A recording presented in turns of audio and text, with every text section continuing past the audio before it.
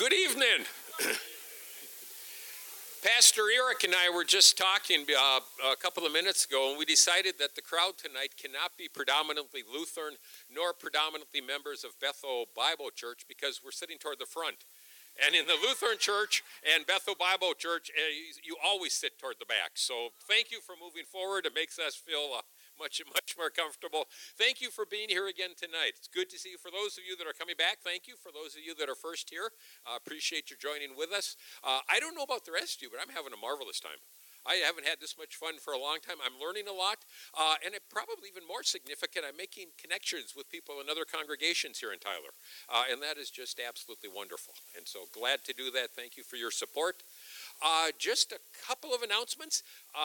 If you would like to donate we don't have many expenses. We just had a few advertising expenses. We're close, but not quite there. If you'd like to donate to help with those, there's a brown box on the back wall, and any donations would be much appreciated. Tonight, we're going to take a look at the Reformed part of the Reformation, the Reformed tradition. The Reformation really was a complicated, complex series of events, and had happenings in Germany and Rome and Switzerland and England. A lot happened. And so tonight we're going to look at the Reformed tradition coming out of the Reformation. Next Thursday, we'll look at the Reformation in England, and Father Matt Bolter will be talking with us. So fun to see some of these other dynamics going on, and all part of our history. So let's begin tonight with a word of prayer, shall we? Holy God, we gather again, and we thank you for the privilege of doing that. As people of different traditions, of people of different communities, but as people united in you, Lord, we thank you for this chance to come together. We ask that you would be with us, bless our speakers, bless this time, and strengthen us all in you. For in your holy name we gather. Amen. I'm going to turn things over to Reverend Ben Wheeler, who's with Redeemer Presbyterian Church, and let him take it from here. Well, thank you. It's my sincere pleasure to be with you all tonight. It's an honor. Sometimes I wonder why God lets me speak anywhere to anybody, much less to a situation like this. And I feel really privileged, really thankful for this opportunity, and I hope tonight's a blessing for you all. My name's Ben Wheeler, pastor of Redeemer Presbyterian Church. It's a new church that we started 2 summers ago. We're actually coming up on our 2-year anniversary in December of weekly worship. So very new body. Very thankful for the youngness of that group and the vibrancy that comes from having a brand new place. There's lots to be rejoicing about there. I'm thankful for God's call to us to this place. I'm the father of 4. I got 2 kids in college, 1 in high school, and a 4th grader who's right there. So he's the one who'll be snoring before too long, probably. And my wife Rachel is here with me tonight. We are about to celebrate 21 years together, and they've been a great 21 years. So my name's Ben Wheeler. I'm from Tyler. I grew up here. There's a couple of things you should know about me, and one is that I have never been accused of being a church history expert, nor an expert in the languages. I don't have a PhD in theology. Several things I don't have. I am sure, in fact, that tonight will not be the definitive talk on the Reformed perspective of the Reformation. I am sure of that. But as a Tylerite who was here till he was 18 and went to Robert E. Lee and then went off to college and worked in various parts of the Midwest and eventually moved back here in 2011. As a Tylerite who was here for a long time and then who was also gone for about 20 years, I have a perspective that I think will be helpful to y'all. You see, I know basically who you are. I mean, I grew up at Grace Community, a church very similar to this. I've spent an extended period of time in Anglican communions. I have a cousin who's an Orthodox priest. I'm on a board of an Anglican mission down in the valley. I have a very good Catholic friend who's exposed me to the Ignatian exercises. So I try to be a person who studies the tradition of the church, capital C church, the big moves of God's Spirit in his people. And I'm trying to bring that perspective. My hope is to bring that perspective to Tylerites. My hope is to bring the gospel truth that God is always proclaiming in his word and in his church home to you tonight in hopefully a new and fresh way. I hope that you will be encouraged ultimately by the gospel of Christ, how he is at work saving this world, redeeming us broken people for his glory and the sake of his kingdom. I'm not that interested in merely educating you. I think education is probably overrated. But I will be happy if I stir your heart. Like, I don't want you to walk out smarter and not wiser. I don't want you to walk out filled with learning and not love. I'll be a little bit upset if your ears are tickled, but your heart's not softened just a little bit. So that's kind of what I want to do tonight. And I thought about how to do this. There's lots that could be said, many ways it could be approached, but I decided ultimately to approach it through a scripture passage. The scripture passage is Isaiah 6, and I'm going to read that for us in a moment. I think this is especially good because this passage highlights a key foundation of the Reformed perspective, and it's also one that was personally transformative to me as I began to understand what Reformed theology was all about. It's one that God used in my life in a mighty way, and so we're going to begin with some exegesis, and then I'm going to talk about, this passage, for those of you who aren't bringing it to mind, is about the glory of God and the holiness of God and the atonement of man. Those are three major themes in this passage. And I want us to look at the Reformation in light of the holiness of God. I want us to look at theology in light of the glory of God. And I want us to look at ecclesiology, that is Presbyterianism, or how we do church in light of the atonement of God. So those are my points. With that said, will you stand for me as we read Isaiah 6, as I read Isaiah 6 to you? This is Isaiah 6, 1-7, and I ask you to stand in honor of God's word. The prophet writes, "In the year that King Uzziah died, I saw the Lord sitting upon a throne, high and lifted up, and the train of his robe filled the temple. Above him stood the seraphim. Each had 6 wings. With 2 he covered his face, and with 2 he covered his feet, and with 2 he flew. And one called to another and said, 'Holy, holy, holy is the Lord of hosts. The whole earth is full of his glory.' And the foundations of the thresholds shook at the voice of him who called, and the house was filled with smoke. And I said, 'Woe is me, for I am lost, for I am a man of unclean lips, and I dwell in the midst of a people of unclean lips, for my eyes have seen the King, the Lord of hosts.'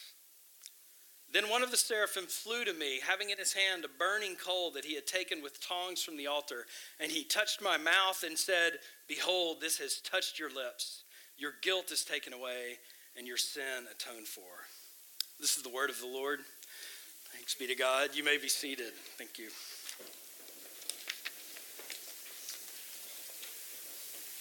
So, just a brief moment of exegesis here. First of all, this cry by the angels towards the Lord is holy, holy, holy. Now, it's a common thing in the Hebrew language to repeat something for emphasis. But this is the only time in Scripture where something is repeated 3 times. And certainly the only time God is attributed something and it's repeated 3 times. And the word is holy, holy, holy. I mean, it's so hard to translate this into English without sounding like an inarticulate 5th grade, like really, really, really holy is kind of what you end up. Or super duper holy. Our words just fail. And so I think we just have to skip or stick with this sort of foreignness of this and appreciate its gravity. Holy, holy, holy is this Lord of hosts. Holiness has this idea of being exalted or worthy of complete devotion. It's about being perfect in goodness and righteousness, and God is triple that. Triple perfect, triple good, triple righteous. It also has this idea of otherness, something that's set apart, not ordinary. We can think of a penny found upon a ground that's indistinguishable from any other penny and just something we would put in our pocket and forget about. It's so ordinary, it's so normal. God is not that. He is other. And of course, purity, I think we get that naturally, without fault or blemish. One more thing about holiness I think we need to see is that there's an idea of weight with holiness. Like it's a heavy concept. It's gravitas, that idea, that this is a being to be reckoned with, I think is what I'm trying to say. God is important, important, important, we could say. You cannot ignore, if you get my drift. Holy, holy, holy is the Lord of hosts, the angels cry. And this crying out is a temple-filling, earth-shaking event. And I think we can conclude that God's holiness is a temple-filling, earth-shaking holiness. Whenever I read this statement about the train of his robe filling the temple, I think it shows what a Tylerite I am, that I always picture the same thing. I picture a certain queen in her gown, usually about this time of year. I picture the Rose Queen in this passage, and that seems so wrong, but it's simply the biggest train I've ever seen. God's train is not worthy of comparison with the Rose Queen. It fills the temple, and what's being intimated by that is that it is a wealth and extravagance that's hard to imagine. That it would run out and go back and forth, and that's the only sort of robe that would be worthy of this being.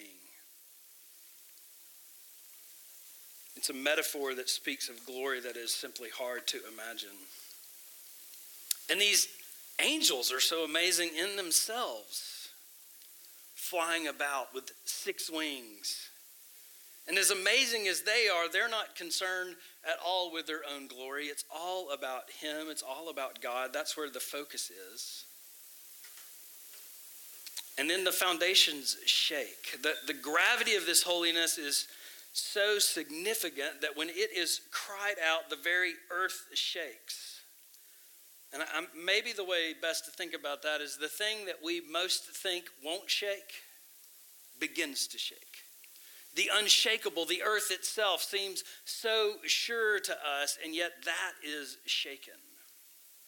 God's holiness is a temple-filling, earth-shaking holiness. And his glory, likewise, not only fills the temple like his robe does, his glory fills the entire earth. The earth cannot contain this glory. It is overwhelming to the entire creation. And so in light of this vision, Isaiah responds extremely appropriately. In light of this glory, in light of this overwhelming majesty, Isaiah's response is completely appropriate. He begs for mercy. You see, in the face of this sort of purity and this sort of weight, we don't come and say, yeah, tithe 10%, right? In the face of this perfection, we're not tempted to offer our religious performance. We're not ever going to say, I teach Sunday school in the face of this glory, or I've been a member since 19 and whatever it was. No, in the face of this glory, we simply say, woe is me. We can't help but realize our uncleanness. We can't help but see our need for atonement in the face of this. And God responds graciously, as is his consistent pattern, and he atones for the man. He sends an angel. And clearly this picture has to have all of us who trust in the atonement of Christ thinking about the ultimate atonement. Clearly this symbol, we shouldn't get distracted by wondering exactly what's going on here, but just know it's a picture of God atoning for man, of God covering men, of God making it okay for men to be in his presence. And what happened when I first heard this text preached in its fullness, what happened for me is that I realized my theology, my practice of church, my whole conception of the Christian life could not bear the weight of this God. That my church was way too small in my own brain. That my devotion, my piety was laughable. That my sacrifice is not worthy of even mentioning in light of this glory. And I begin to wonder, how can I make sense of this? What's the way forward? What's another way to think about who God is? How I live that can make sense of this being, this earth-shaking God. And thankfully, by God's grace, I was exposed to some very good teaching and some very kind people who led me into Reformed theology. And for me, that's what Reformed theology does, is it deals with the weight and glory of who God is, God's holiness or God's sovereignty. All those ideas are dealt with in the fore and brought to bear on the rest of our life. Here's how Herman Bavinck puts it in his work, Reformed Dogmatics, which was just recently translated in the last 10 years. If you're a true theology nerd, these 4 volumes are a must-have, and they're very well written. I really enjoy them. Herman Bavinck puts it this way: the Reformed person does not rest until he has traced all things retrospectively to the divine decree. He has to track down the wherefore of things and has prospectively made all things subservient to the glory of God.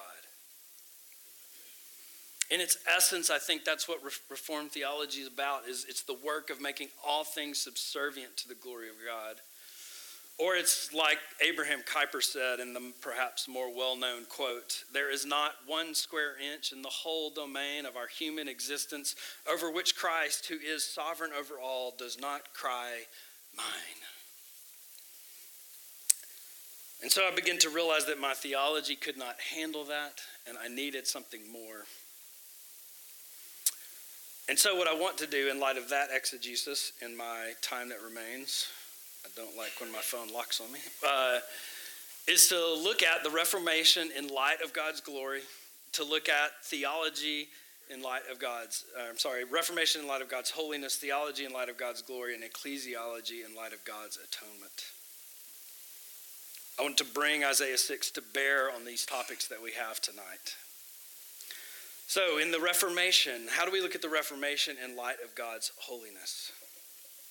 When we go to the Reformation, we have to see God as sovereign over that, right? He's sovereign in that work, as difficult as it may be, or as joyful as it may be for us. We have to begin by saying God is sovereign there. And of course, thankful for the good work he was doing in that time and in that place. The good theology which came from it and the purifying work he did through it are good for us, are good for his people, are good for the church. Both the Protestant growth out of it and the counter-reformation in the Catholic Church as a consequence of it, both are good things to be thankful for. You may feel that I'm leading up to a but here, and that's because I am. But I can't help but look at the Reformation and look at God's holiness and purity and not be tremendously sad that in the midst of God's people there was a rift that separated us. That makes me sad. And it's like when someone gets divorced that I don't really know. I'm not passing judgment one way or the other. I'm just saying I'm sad that they got divorced regardless, right? That's my point with this Reformation, is there must be some sorrow in us as believers anytime we see God's people separated. Maybe it's somewhat like World War II. Like we rejoice in the victory that came from World War II and that evil was vanquished in a very real way. We rejoice that evil powers were kept at bay and that destructive forces were stopped. And yet we also mourn the death that came and the cost of it and the destruction throughout Europe and Japan and the Pacific Isles. You see, a very great good was done in World War II, but how much better would it have been if there was no war at all? That's my point.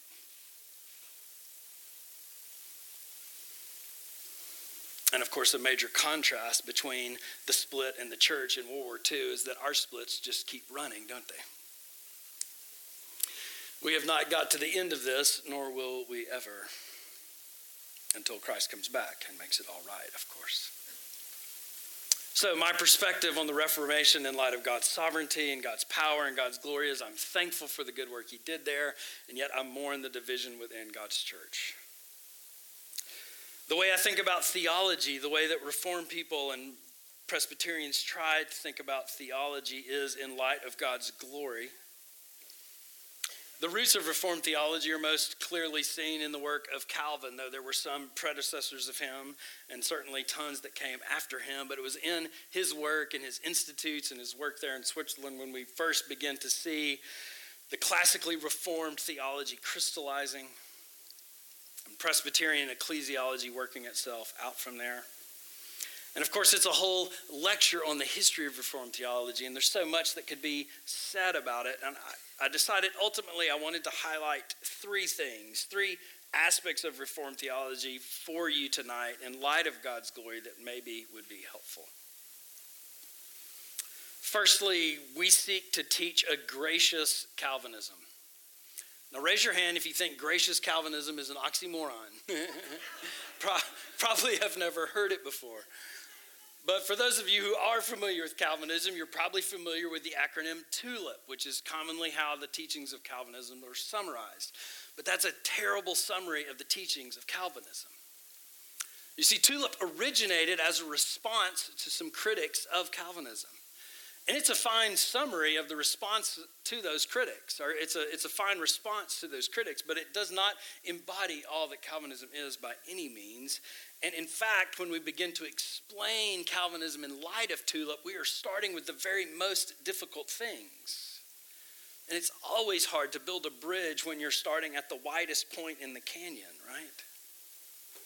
And so we seek to teach a gracious Calvinism.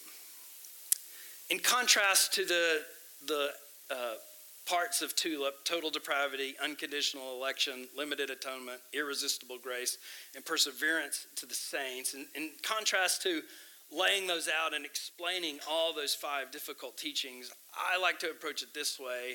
I like to ask the question, why am I a Christian? Why am I a Christian? And Calvinism would have us answer this way: because God chose me unconditionally. Because God chose me unconditionally. Why am I a Christian? Secondly, because Christ died for me personally. Why am I a Christian? Thirdly, because God made me alive when I was spiritually dead. And fourthly, why am I a Christian? Because God wants me forever and will preserve me. I should mention that I know there's tons of churches that teach this, right? Like I'm not saying that Reformed churches or Presbyterian churches certainly have the corner on the only biblical truth.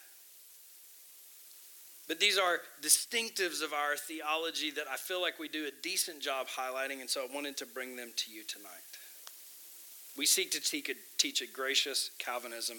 Secondly, we try to maintain a thick view of sin and grace. A thick view of sin and grace. Now, this is a Kellerism. Tim Keller, a pastor in our denomination, he uses this, so I'm straight up stealing it from him. They're not quoting directly beyond that initial statement.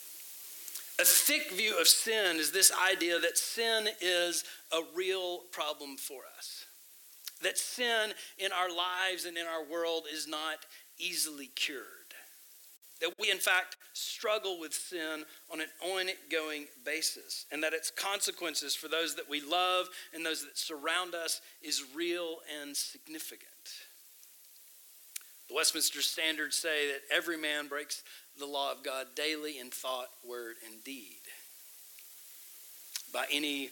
In another place it says, what is sin? And it's any lack of conformity unto or transgression of the law of God. So any lack of conformity unto, that means that when we have failed to conform in any sense, we have at that point transgressed. We have failed to meet this standard. And so our issue with sin is not a minor one. It's not one that can be corrected by self-help groups or self-help books or the best support group or the best drugs or the best new truck or the best entertainment. It's not one that we can slay in our own power. We seek to have a thick view of sin. But that is matched with a thick view of grace. And see, it's a real irony of how our brains work, that if there's not a problem, then the solution simply is not appreciated, is it? If there's no real need for medicine, if there's no sickness, then the medicine is tremendously underappreciated. But if we believe what God's word says about our problem with sin, then God's solution, his offer of grace, becomes not just interesting, right? Not just fascinating or something we enjoy hearing about occasionally, but his offer of free grace to us becomes life. It becomes everything to us. I mean, remember what Scripture says. It says we are dead in our trespasses, but made alive together in Christ. It says that the wages of our sin, what we deserve from sin, is death, but the free gift of God is eternal life. That there's no condemnation for those of us who are in Christ Jesus. Or as the writer of Hebrews puts it, we see Jesus, who for a little while was made lower than the angels, crowned with glory and honor because of the suffering of death, so that by the grace of God he might taste death for everyone. Through death, he destroyed death and delivered us. We try to keep a thick view of sin and grace because that is our hope. And in light of those two things, we teach that the gospel is central to all of life. That the gospel is not just about conversion. It's not about a decision we made when we were 8, potentially, or at summer camp that one time. That the gospel is the good news for Christ's life in us every day. All right, finally, I got about 5 minutes here. I want to talk about ecclesiology in light of God's atonement. And I'm not going to bore you with the details of Presbyterian ecclesiology, but I'm assuming that many of you aren't familiar with it. And so I just wanted to talk about a couple of things about Presbyterian ecclesiology that makes sense in light of God's atonement and makes sense in light of the things that I've already said. I mean, ultimately, the message of the atonement, of Christ's saving work on our behalf, and the atonement that's symbolized in this passage here in Isaiah, is that we can't save ourselves. Are we in agreement there? We can't save ourselves. Raise your hand if you're dependent upon your own righteous goodness, right? We know that we need something else. We know that we need atonement. We know that we need help. And what I love most about our Presbyterian ecclesiology, about our approach to church government and church operation, is that it recognizes the depravity of man and its ongoing presence.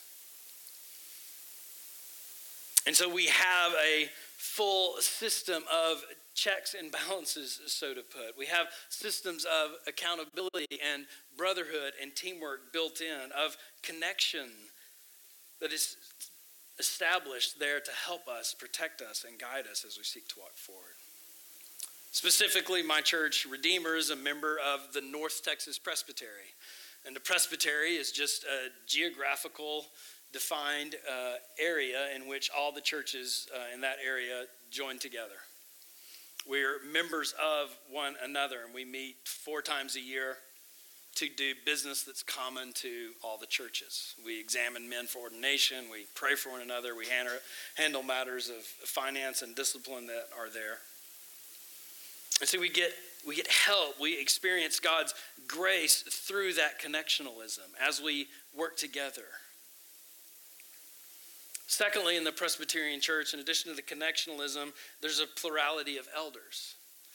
We have both ruling elders and teaching elders being pastors, ruling elders being laymen who are ordained for the task of ruling elders. And this is not set up in a strict hierarchy. The teaching elders, the phrase, are called the first among brothers or the first among equals. We set up a plurality that we can work together and help one another and guide one another. So we get help in this Presbyterian ecclesiology from connectionalism, from plurality of elders, and last we get help from our confession. I haven't talked about this yet, but Presbyterian churches, and certainly the Presbyterian Church in America, of which I'm a member, is a confessional church. That is, we have a confession, the Westminster Standards and the Larger and Shorter Catechism, that serves as a summary of biblical theology that we ascribe to. In order to be ordained, you have to study it and know it and agree with it. And if there have any exceptions, you have to sort of register that. This helps guide us. It helps protect us from the errors of study with which we are all familiar. It helps inform us from the wisdom of ages past about how to live in the future. All right, one more thing as I wrap up here. It is a pleasure to be with y'all tonight, and I look forward to the question and answer period, which is going to happen after Eric speaks. But I think we should all be really thankful for how God is at work in our city. And not just a powerless God, but actually this God from the temple is at work in our city.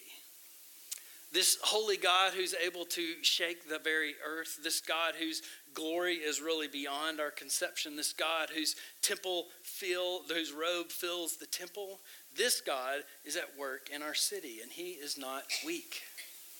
He is able to save.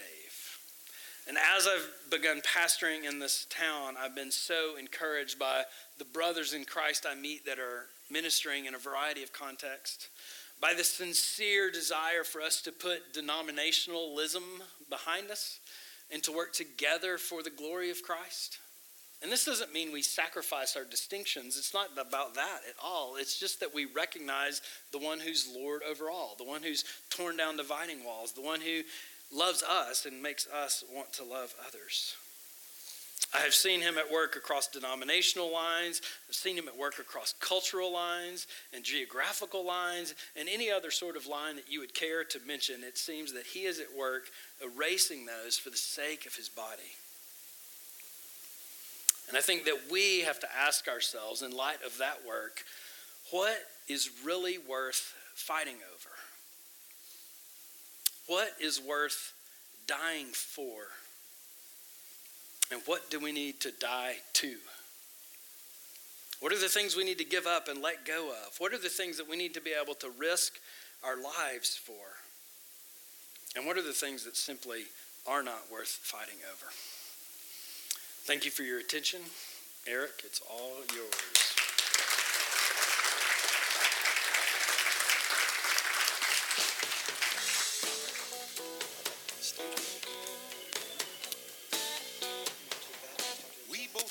Had to go out your door before the dawn, leaving home so far behind, your voice fading from my mind. I really could make this very brief and easy to remember and to take away. We've heard so far from the Lutheran perspective of the Reformation, and this evening we're hearing about the Reformed perspective, and really the only significant difference is the beards. So if you remember Mark Brayton back there, very smoothly shaven, no flannel nor craft beer. Bet you don't even have a skull cap, do you, Mark? Yeah. Well, thank you, Ben. Wow, that was tremendous. I love hearing other men in our city stand and lead and teach. So as Ben said, I want to echo that sentiment. It's a delight. It's a thrill to be here. Mark and I had been talking about doing this for months, and to see it come to fruition is an absolute joy. It's an absolute thrill. I want to tell you a story as I get started, because I think this will help to sort of set the stage for my tradition's perspective on the Reformation and my own personal perspective on the Reformation. It's now been about 25 years, and some of you who know me have heard me tell this story before, but it's been about 25 years ago, and I was in college at a university in this state in Waco, Texas, and I was having a horrible semester. Everything was going wrong that could go wrong. My grades were way down. I was flat broke, working 2 jobs. The girl that I was convinced the Lord Jesus had given me wanted nothing to do with me. That's a good feeling. I had had a pretty awful car wreck and had lost the car that I had worked all summer to purchase. I had wrecked it, driven it right underneath a moving semi. Always a bad idea. Mazda RX-7 meets flatbed trailer full of cinder blocks. Mazda RX-7 loses every time. So it was Thanksgiving, and I was driving from Waco, Texas, up to the Panhandle on Highway 287. And I'm driving north of Highway 287, and I'm just having all of these sort of existential crises. Like, I'm not even sure that I know what I'm going to do for here. I'm not even sure as I go home for Thanksgiving, I'm not even sure that I'm going to be coming back to school. My life is a wreck. I'm sort of in a downward spiral of depression, and I'm having those thoughts of just, man, I've had it with life. I'm done. And as I'm driving up north on 287, I just happen to notice as I'm driving my at this point, my dad's car, where the headliner was all hanging down. And so I'm driving like this because, and I noticed there's a guy walking up 287. He's just walking. I think, well, that's weird. This is like a pretty major thoroughfare, and that's weird. And as I drive past him, I go a little farther, and something grabs a hold of me. I got to pick that guy up. I've never done that before, ever. I was raised by some of the most fearful parents you can imagine. You don't talk to strangers. You don't eat gum from under the table. You don't do those kinds of things. We're decent folk. But I drove further, and I just had to whip a U-turn, and so I did. I found a little median, and I turned through the intersection, and I came back, and I saw him, and there he was still walking north. Now I'm driving south. I found another turnabout. I made the U-turn, and I came up beside him, and I pulled up, and I stopped. And I leaned over, and I went, because that's how we had to do it back then. There was none of this. No. I rolled them on, and I said, hey, do you need a ride? He said, yeah, did you pass me and whip a U-turn? I'm like, that's awkward. Yes, I did. He said, well, why? I said, I just felt like you needed a ride. And then why'd you ask? I don't, do you want a ride? And he says, yes. And so he gets in, and we start driving, and it was fragrant, okay? This guy hadn't seen moisture in any sort of cleansing way in many, many months.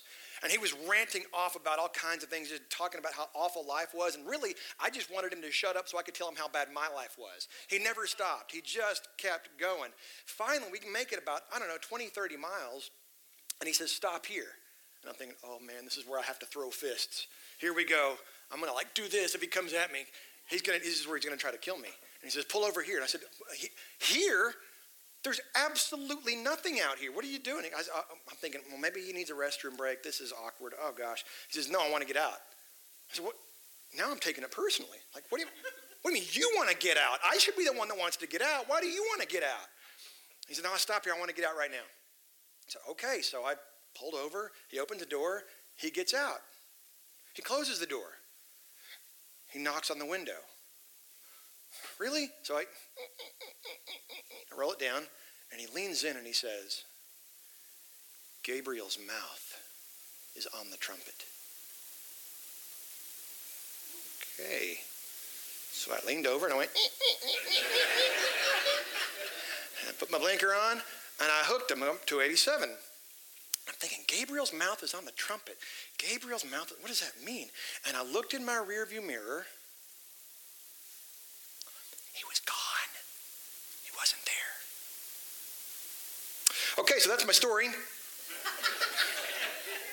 I want to talk about what that means in light of the Reformation, because I made the whole thing up. It's not true. But it sure sounded true. And many of us in our day and age have heard stories an awful lot like that. And we think, that must be true, because it had some detail, it had some meaning, it made me feel a certain way. Oh my goodness, Gabriel's mouth's on the trumpet. It means he's about to blow this thing, and the world's going to end, and this goofy college kid's going to get out of his problems. That's what I'm looking forward to, and we assume that that is true. So for me, really, what I want to talk about this evening is, how can we know truth? Last week, Bishop Strickland from the Catholic Diocese began, and he rightly said the issue is authority. The issue is authority. How can we know truth? This is the issue called epistemology. We don't need to get totally geeked out on this, but the issue is epistemology. I'm convinced it is probably the flint rock that starts the Reformation. How can we know truth? And the issue is authority. So I want to talk about that for a moment. Roman Catholicism, their position would say, and Father Joshua Nye last week, and Bishop Strickland said the same thing, the position that Roman Catholicism brings is that the church determines the gospel. In other words, if it's not for the church, nobody would know what the gospel is, because we, the church, are the ones who conducted all the councils, who translated the scriptures, who explained all of its meaning. We tell the world what the gospel is. So, this is, if you will allow very quickly, the graphical demonstration or the depiction of the Roman Catholic view of ecclesiastical history, that the church experienced formation in AD 33. You've seen that. That the church goes through an establishing process, and that somewhere around 1054, the Eastern Orthodox controversy splits, and that church departs. And so from the Roman Catholic perspective, Eastern Orthodoxy departs somewhere around 1054, and they are no longer in the main lanes of the true church. Then we have all of these things that are going on that they would call corruption. The corruption of morals. Things go from bad to worse to really bad to OMG, I can't believe they're doing that. Which, they would say, is where a lot of people leave the true church, and that's where we have Protestantism. And they would say, we recognize that we had some issues, therefore we went through a period of restoration, and the true church continues on. That is the Roman Catholic view of ecclesiastical history. However, the Protestantism has a different approach.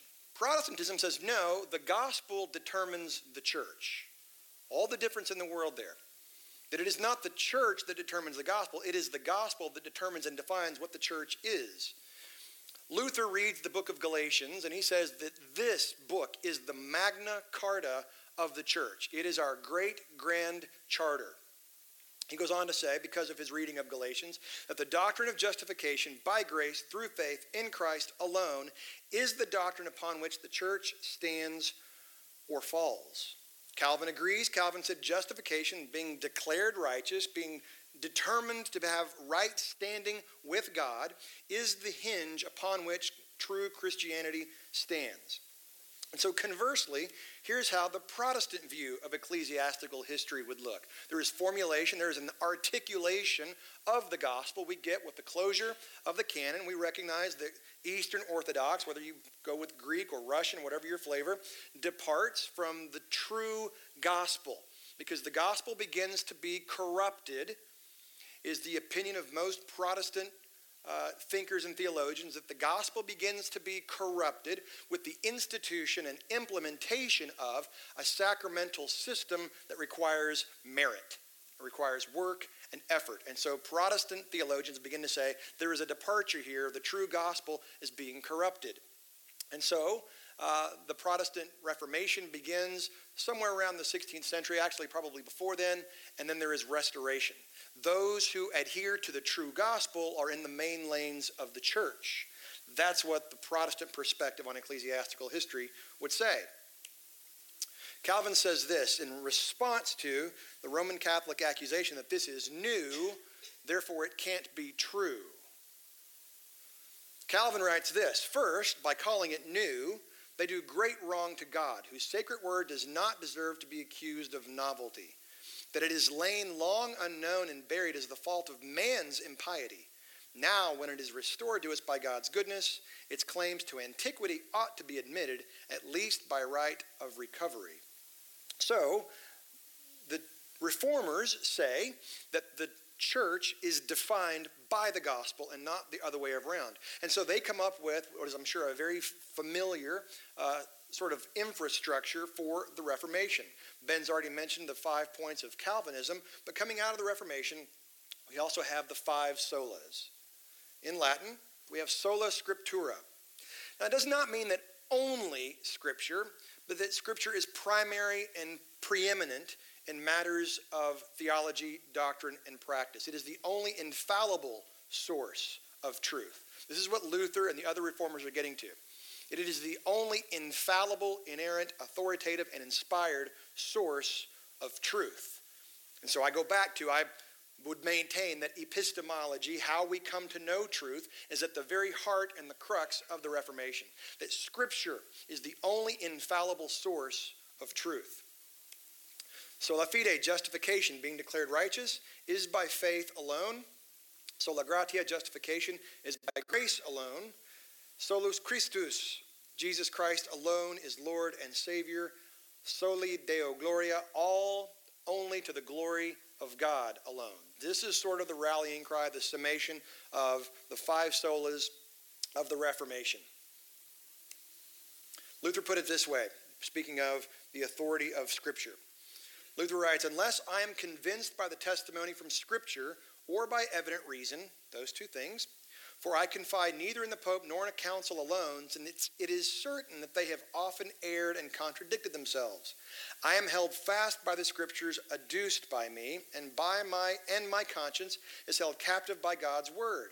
And I neither can nor will revoke anything, seeing it is not safe to write to act against conscience.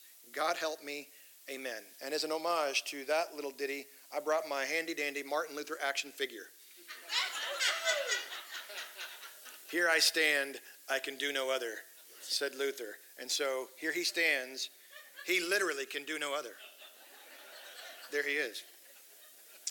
But prior to Luther nailing the 95 Theses to the cathedral door of Wittenberg, it's already happening.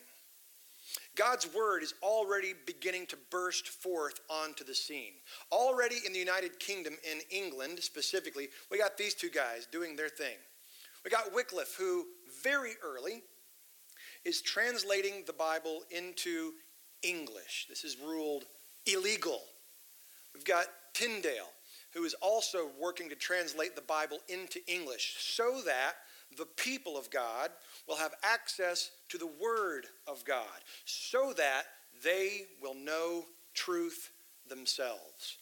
So by the time Luther nails his letter to the bulletin board of the church, there's already a couple hundred years things are going on in other parts of the world. So it's not that Luther begins it, it's that he's one more step in a very significant series of events. Then we have this guy, Erasmus from Rotterdam in the Netherlands. If you want to send a thank you note to somebody for the Reformation, send it to Erasmus. He's the guy. Erasmus translates and compiles the full first Greek New Testament using a set of manuscripts called the Greek New Testament, called the Textus Receptus and the Latin Vulgate. He makes and compiles the first whole Greek New Testament, from which Luther reads Galatians and says, and I quote, Yahtzee, where has this been? I didn't get this before. And then Erasmus also publishes a diatribe on free will, which prompts Luther to respond with his writing, Bondage of the Will. And once Bondage of the Will is publicized, once it is out there, generally available for consumption by the populace, the pin and the grenade is pulled. There's no going back once Bondage of the Will is released. So it's Erasmus, who is a brilliant man who never leaves the Catholic Church, who does not actually have a problem with the Reformation either.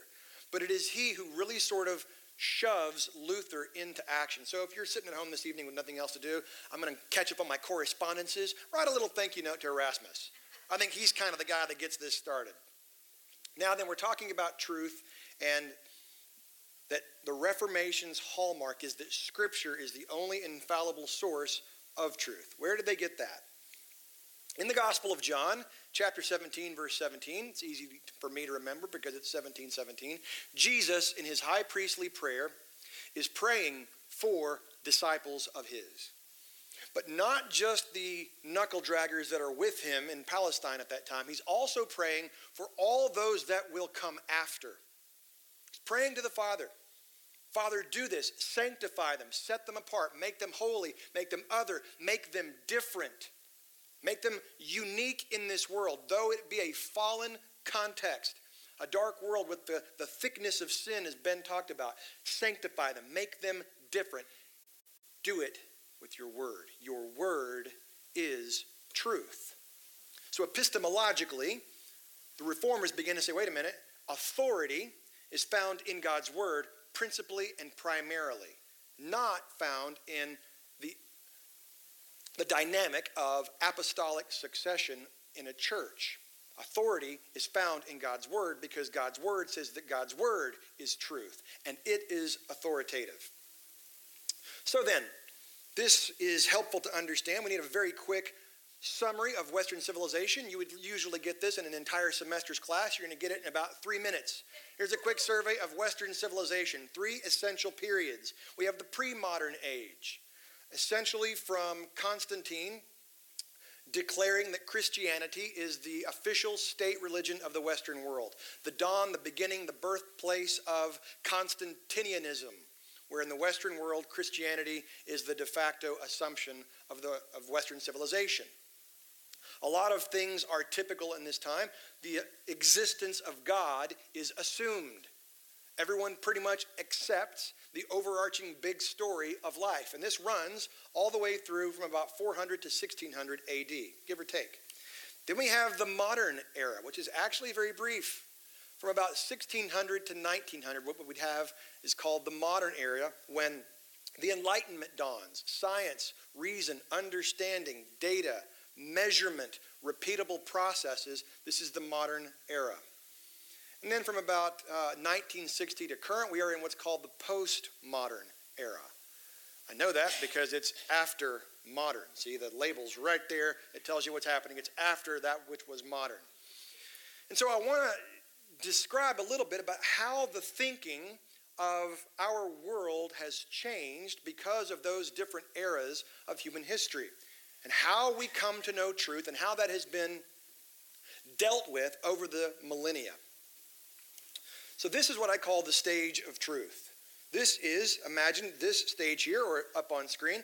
This is the stage, and there are a few players, a few actors, a few participants who are trying to get across meaning.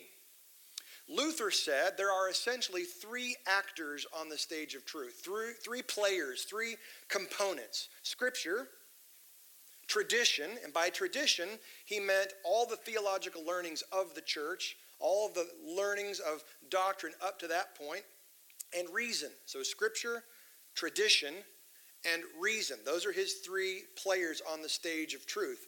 And this is the pre-modern epistemology. This is how people come to know truth. On the front of the stage of truth is tradition.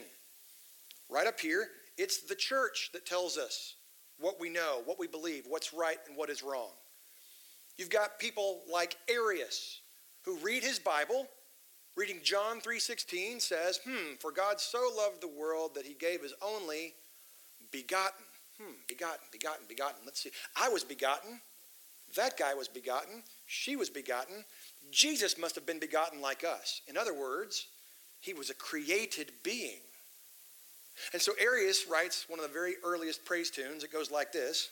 There was a time when he was not.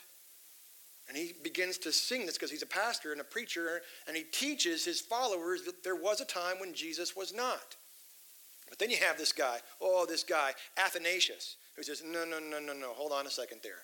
And he does battle, and he gets up to preach, and he leads his people, and he says, no, I got a different song for you. I want you to sing this. There was never a time when he was not.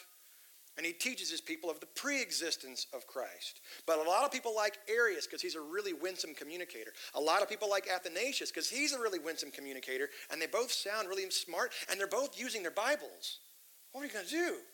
And so the emperor calls a council. All you guys come together. And I want you to hash this out. And so they come together. They fight about it. They describe it. And Athanasius wins the day. Based on God's word and the entirety and the completeness of God's word, they say Jesus is pre-existent and it is declared dogma. This is what we believe. And Arianism, that Jesus is merely a created being, is declared heresy and it's kicked out of the church. And people say, hey, how did it go?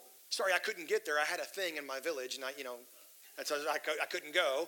What happened? And the church says, this is what we believe. And so tradition holds sway.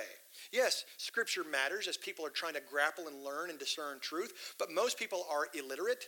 They don't have access to God's word, certainly in their own language. And reason, that's hard. We'll leave that for the professionals.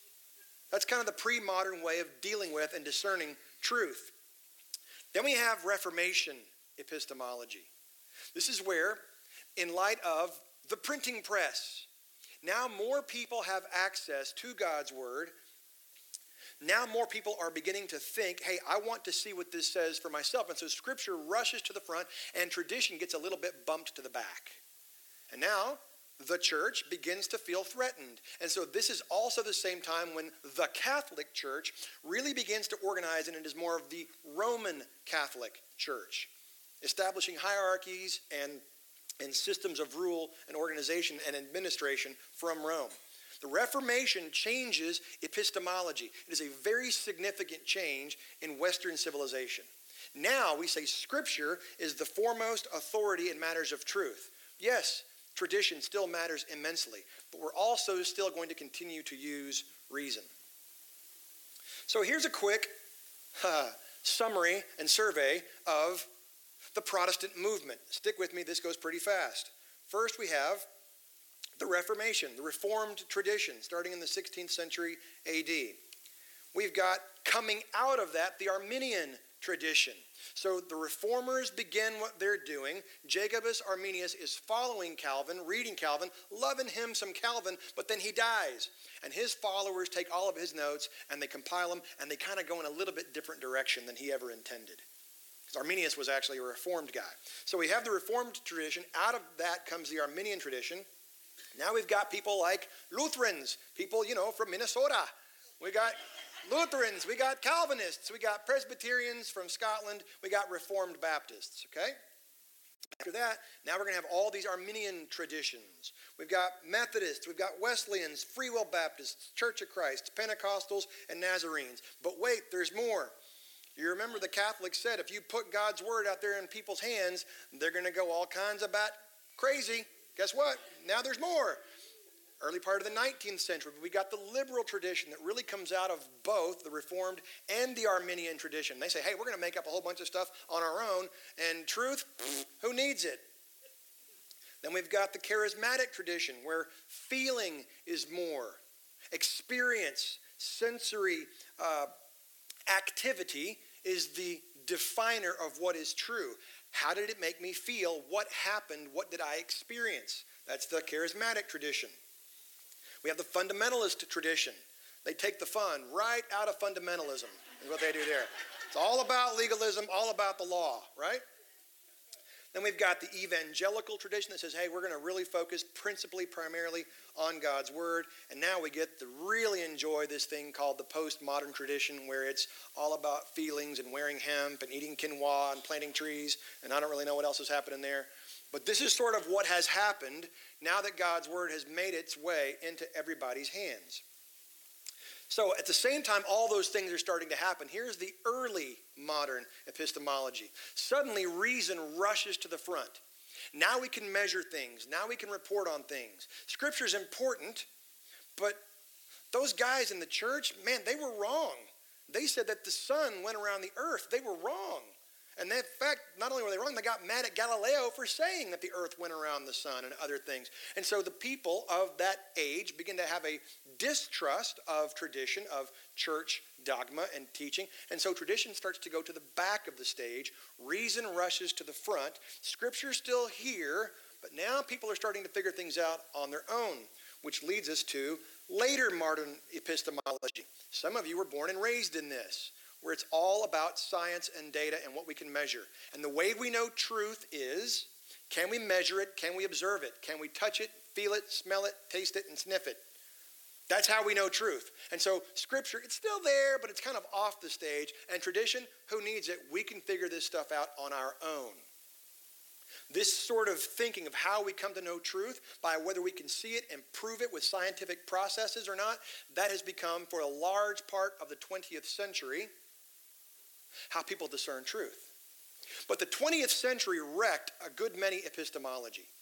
Because we are thinking, hey, we can figure all of these things out. We can make it better. We can improve and evolve as a species. But then you had this thing that happened in April of 1912 where a very large ship went gurgle. When they said not even God himself could sink this ship, the Titanic. The culmination of all of our engineering and ability goes down. Now we have World War I, where all of our technological advances are really just used to slaughter one another. Then we have World War II, where all of our technological lurches forward are used to kill people in mass numbers. Now we have delivery mechanisms to show and to shoot mustard gas right into the middle of an opposing army. Now we have tanks, aircraft dropping artillery shells. Wow, the more things get better, the more we use it to destroy one another. Maybe things aren't getting better after all. And so there begins to be a very healthy skepticism of technology. Like, I'm not sure what all the world is happening, but I'm pretty sure everything that advances technologically is causing me cancer. That becomes sort of the new idea. And so what ends up happening is we come into the late 60s into now, even reason is kicked off the stage of truth. And so now you live in an age where people will say, you can't know truth with certainty. It's not that there's no such thing as truth, it's that there's no infallible source of truth. What's true for you is true for you, and that's groovy. What's true for me is true for me. Let's not worry about it. This is the world in which we now live. However, we would contend that there is a better way. Out of the Reformation, I contend this is what, as we arrive in the 21st century, this is the evangelical Christian epistemology. We could spend forever on this. I'm not going to. Just know that what Luther and Calvin and Zwingli and the other guys come up with is this is how we come to know truth, which is immensely important for people's practical walking around everyday lives. This is how we know which is truth. We start with God's word. Yes, we employ tradition. We lean on the learnings of Irenaeus and Tertullian and Justin Martyr and Anselm of Canterbury and Peter Lombard, and we keep going. We even learn from guys like C.S. Lewis and Tim Keller. And we do employ those things, but we also use our reason, the faculties that God has given us. We employ general revelation. What do I observe in the cosmos that reveals to me what God is like? He's big, he's sovereign, he's holy, holy, holy. And then at the back of the stage of truth, it is a part of our understanding of truth, is emotion and experience. Where we run into trouble, and the Reformation has been so practical and pertinent for me, is we as a species have a tendency in this day and age to move experience and emotion to the front of the stage of truth and make our decisions thus. Always a bad idea, always dangerous. This is how we as Christians, net of the Reformation, I would contend, are to discern truth. Now, again, with that accusation, if it's true, or if it's new, it ain't true, and if it's true, it ain't new. This is called the fallacy of origin. It's a mistake to say that just because something is new, that it is not true. That's an error. Throughout the writing of Scripture, there's always progressive revelation. David knew more than Moses. Elijah knew more than David. Malachi knew more than Elijah. Matthew knew more than Malachi. Paul knew more than Matthew. There's always progressive revelation. Things develop throughout the writing of Scripture. And then after Scripture, there is what we will call progressive illumination. We know more now than they did then. The doctrine of substitutionary atonement is not really officially codified until about the 12th century. It does not mean they didn't believe it before then, or that nobody was saved. It's just not formally codified until then. We continually, progressively learn more. Also, John Calvin's remark on newness that we've already read. Out of the Reformation comes a relatively recent approach at rightly dividing God's word. It's called hermeneutics, merely the lens through which we read God's word. How do we read it? And Luther sits down with 2 Corinthians 3:6 that talks about the letter of the law brings death, but the spirit of law gives life. And he utterly rebukes the principally allegorical approach to interpreting Scripture that has existed up until his time. And he moves the church, because of the Reformation, into a literal, historical, grammatical interpretation of Scripture. All because of how he sits down and reads 2 Corinthians chapter 3, verse 6. Coming out of the Reformation then, you've essentially got two concurrent, side-by-side, contemporary streams of people doing the Reformed tradition in Europe at that time. One of which is what Ben's already described to us, that which is ultimately codified into the Westminster Catechism, Presbyterianism and those sorts of traditions. Side by side, there is in Northern Europe circulating without ever being codified or denominationalized is this tradition called dispensationalism. They're side by side, they're happening at the same time, but for whatever reason, those guys decided we're not going to codify it, we're not going to catechize it, we're not going to denominationalize it, but they're happening side by side. In North America, a little bit later on, you've got Princeton University, sort of the central bastion of Reformed theology. But somewhere in the late 1800s, Princeton decides we're going to abandon a conservative hermeneutic. We're going to start getting really liberal and very allegorical again. And so people go screaming out of Princeton after B.B. Warfield dies. People go running out in droves. And there's two seminaries that are immediately built to deal with this desire and need for conservative evangelical theology in America. The first is Westminster Seminary. Ben Wheeler is a graduate of Westminster. Amen? Amen. The other is started when C.I. Scofield gives his library to a little seminary in Dallas, Texas. It's called the Evangelical Theological Seminary. Now changed their names to Dallas Theological Seminary. Those two streams from our tradition come out of Princeton moving away. And so here's from my tradition. Here are these really good-looking dudes, and you can see over time they get progressively happier, which is nice. You got John Nelson Darby, who was a 19th century Irish guy who begins meeting with a group of people, and they call themselves the Plymouth Brethren in England. Comes over to America, and they begin sponsoring what they call Bible conferences all over the country. And they're simply doing expository teaching. What does God's word say? What does it mean? What do we do? And then guys like C.I. Scofield and Louis Berry Chafer and ultimately Charles Ryrie, who I was convinced was the man that wrote the Bible until I was 18. I thought it was Charles Ryrie. These guys continue that idea of expository teaching, and they give us something like this. I'm not going to spend time on it, but the approach is, and this is why I love what Reformation does. It helps us go to God's word and say, what did it mean to them there and then? What did it mean to Paul's readers in Galatia?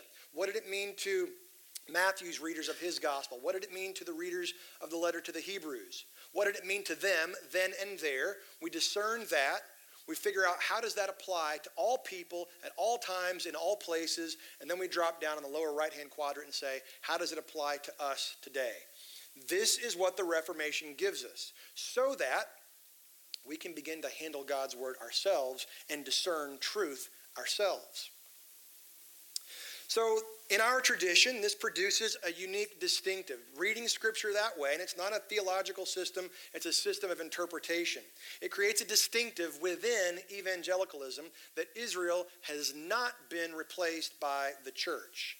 It's one of the things that makes us a little bit different in this place than most others is we don't believe that Israel has been divorced by God and that God is done with Israel. There is still a plan there. Therefore, I am not a priest in the sense that the nation of Israel had priests, that there is still a plan. And we would go to places like Jeremiah 31, Romans chapters 9 to 11. He's still going to fulfill his promises to Israel. Now, is this the kind of stuff where we need to roll up our sleeves and fight one another in the alleys? No. It's the kind of thing where Ben and I walk across the street to ETX Brewing and we have a frosty beverage and we talk about it good-naturedly. This is the kind of stuff that the Reformation allows us to do. This interpretation determines then the practice that we do two ordinances rather than multiple sacraments. Since the church has not replaced Israel, it's a different deal entirely. We would say that's the whole point of Ephesians chapter 2. The dividing wall has been torn down. There's a new thing. We practice two ordinances, communion and baptism. So I just want to speak about those very briefly, or just about communion.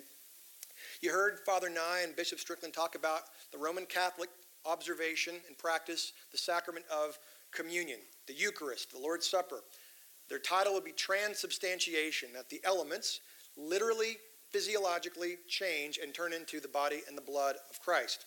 A couple weeks ago, you heard Pastor Brayton talk about the Lutheran tradition of consubstantiation, where Luther at the Marburg Colloquy says, hoc est corpus meum, and he carves it into a table, saying, this is my body, quoting from the Gospel of John.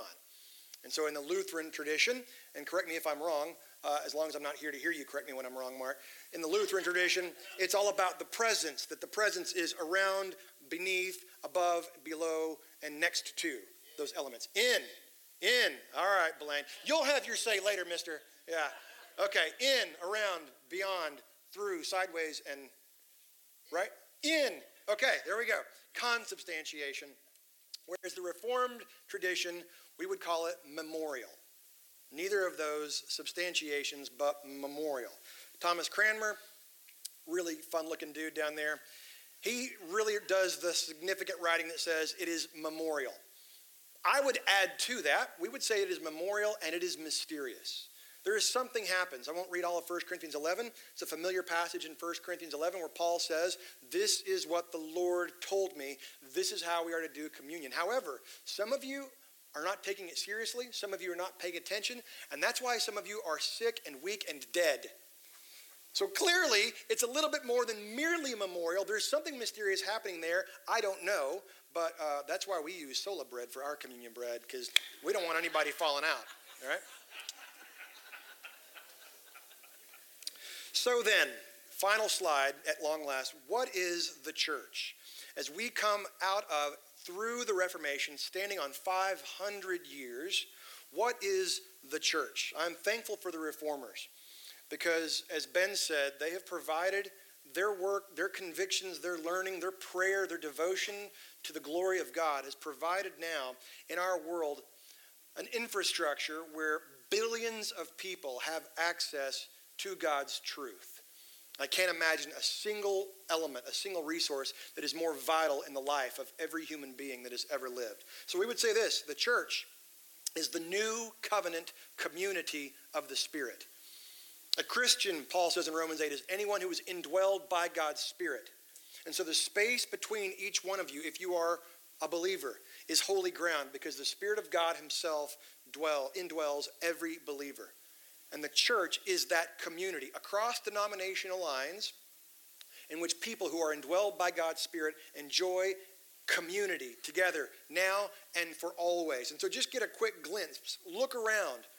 Every other believer in this room is someone you will never not know for all eternity. And that's very good news.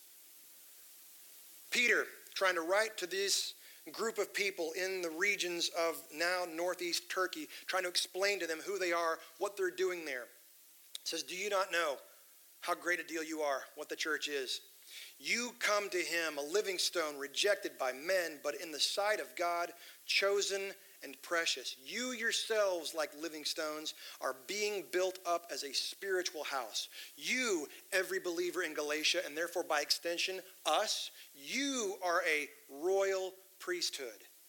You are a royal priesthood to offer spiritual sacrifices acceptable to God through Jesus Christ. The book of Hebrews will pick up on that and nuance it even further. You're not even in the line of Aaron. You're not even from the tribe of Judah. You are Melchizedekian. That's how big of a deal you are because you, believer, are in Christ. He was the priest king, and you are found in him. It's a very big deal to be alive and to be a part of the church in this age. He continues in chapter 4. Each has received. If you are a believer, you are a recipient of a gift, a supernatural amplification of some aspect of the image of God with which you were created. Use it to serve one another as good stewards of God's varied grace. Whoever speaks as one who speaks oracles of God. Whoever serves as one who serves by the strength that God supplies. In order that in everything God may be glorified through Jesus Christ. To him belong glory and dominion forever and ever. Amen. And that's the church according to our tradition. I went a little bit long. None from Bethel will be surprised to hear that. It's normative. But I would like to ask Ben, if you don't mind coming back up, we're going to have a season of some question and answer, if that's okay. Let me find a microphone for you, Ben.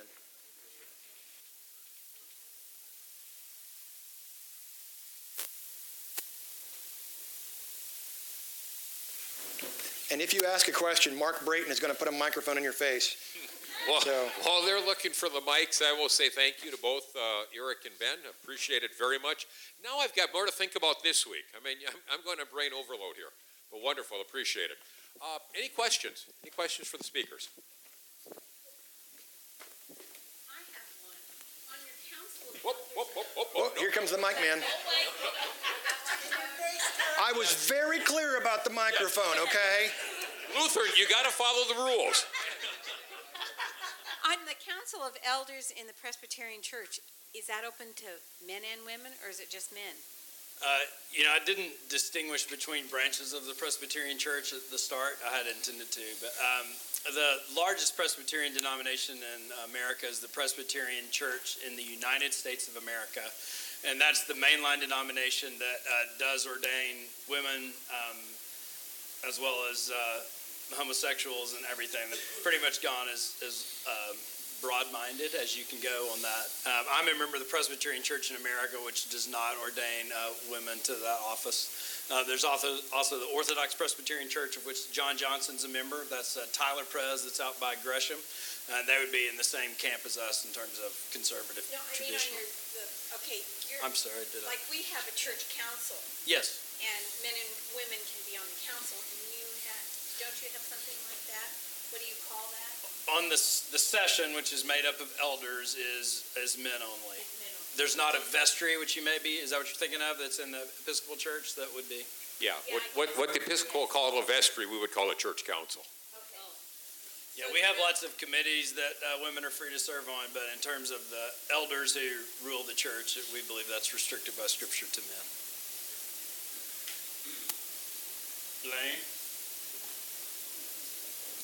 He's going to rush the stage. No. You first. It's a bad question. My question is for Eric. So my primary vocation is as a high school teacher, a teacher of English. And more than anything, I am uniquely aware of problems in reading.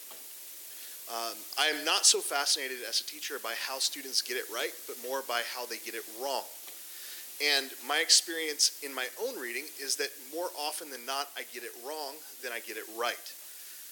My experience as a teacher has lessened my faith in the ability of each individual to get it right in terms of reading, and has expanded on my faith, my greater faith in a reading community. So my question for you is, in light of how often people get it wrong in terms of reading, how do you have such great faith in people getting it right?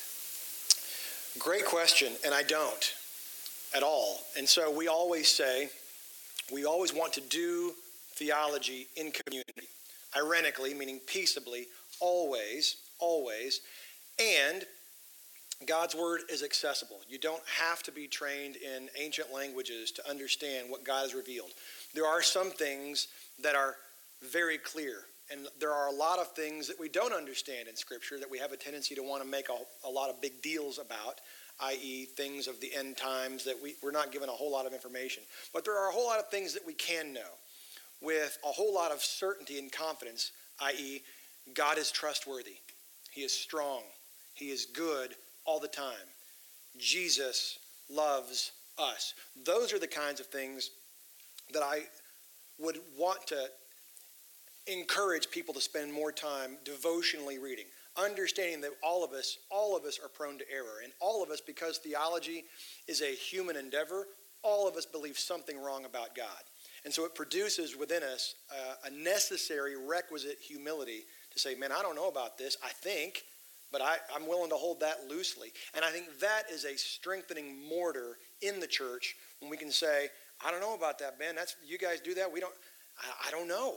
But I think that is necessary to recognize that we do get it wrong, but getting it wrong does not prohibit us from reading. Does that make sense? I wouldn't say it prohibits us from reading. I would simply say, and I'm not even talking about theology. I'm just talking about the ways that you get it wrong when you read a text. Adding something in that isn't there, subtracting something that is there out of it, taking something literally that is meant to be a metaphor, or understanding something metaphorically that should be literal. Yeah. Like the Colloquy of Marburg, the argument between Zwingli and Luther is all about whether or not you should read "This is my body" in a literal fashion or in an allegorical fashion. So, when you say that Luther is reading something allegorically, or is jettisoning the allegorical aspects, he is, but at the same time he's saying that there's so much more happening at the same time. So Zwingli's saying, no, that's allegory. So there's this tension here in reading. And, Augustine, who really is our father in hermeneutics in the West, says, that we don't learn our ABCs from the Holy Spirit. Meaning that we have to learn how to read to be able to even form sentences or understand individual words. So I guess my question is... Oh, there's still a question? Oh, there is. Oh, man. I'm sorry. I kind of blanked out there for a second. Come on. The question is what are we doing in churches to help people read better? Yeah. Because I think that's a big legacy from the Reformation. Absolutely. And I don't know the answer to that question, Blaine, in complete transparency. I know we want to continue to make God's word accessible to God's people. So that's a matter of specifically dealing with theology. On the whole, and I think that the church, the church, ought to be very involved in education. No, education does not solve the world's problems. I don't believe that. It's a sin problem. Sin's thick, and education doesn't solve sin. But I do think we want to be involved in equipping people to think rightly, the more that we can do that. Now, by the way, Blaine's going to be speaking in 2 weeks. So that was a nice little primer there. And I'm going to be here ready for you, big fella. Yeah. Yeah. So I don't have a great answer to your question, but Ben, I'd love for you to chime back in on that. Well, I was just going to say to the idea of helping people read, we always have at least 3 scripture readings as part of our service each week. We read a psalm responsively, a reading from the Old Testament and the New Testament. And I used to think that was an empty tradition, and let's not waste our corporate time reading when we all have it at home and we can read it. And now that's one of my favorite parts of the service is when God's people come to his word together, especially doing that psalm responsively, because we get to speak it to one another. It's great. Should we do one more question? Well, if they're like that, no. No. Yeah, But one more shorter question, yes.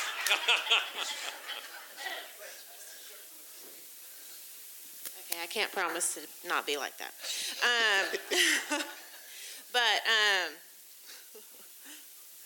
thank you all so much for taking this on to talk about 500 years of Protestant history outside of the Lutheran tradition in an hour and a half, and then take questions on it, is huge. And and we could probably do another whole 6-part series on the whole thing.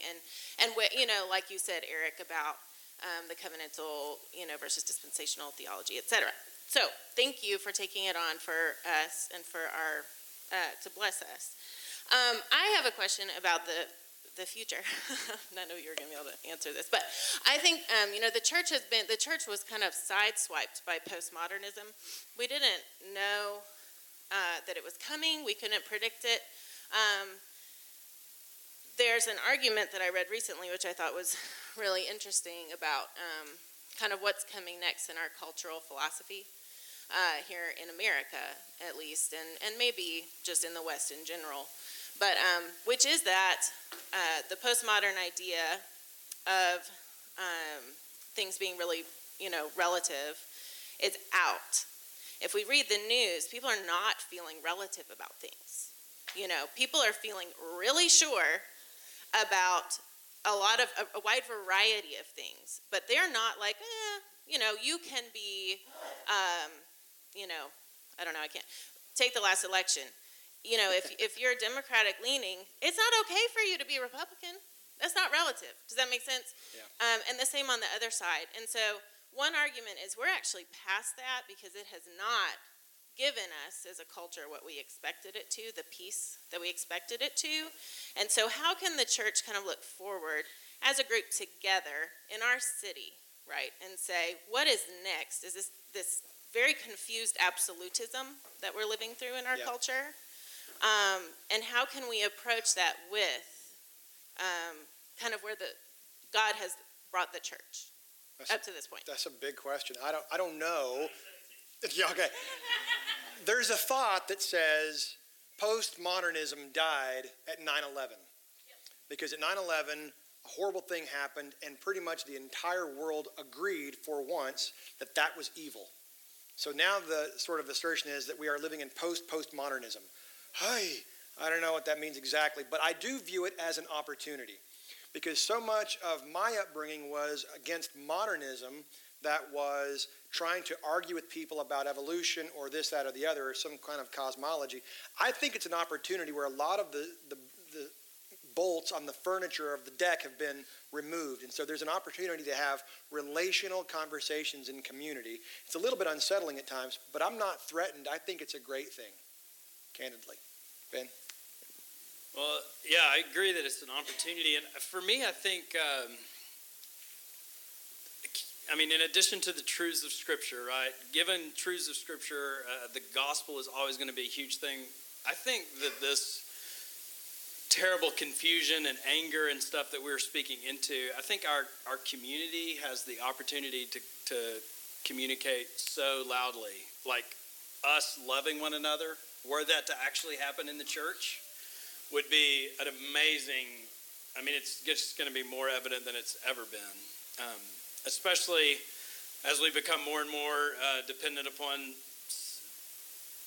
virtual communication, as so much of our society is formed around unreal relationships.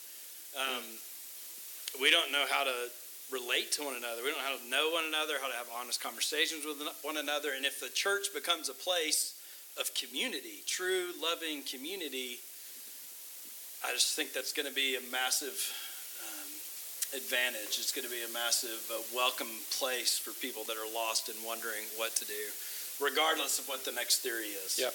Because I'm sure the next theory is going to be hard. The next theory is going to take us, we're going to, what? Right. Who said that? But if we come back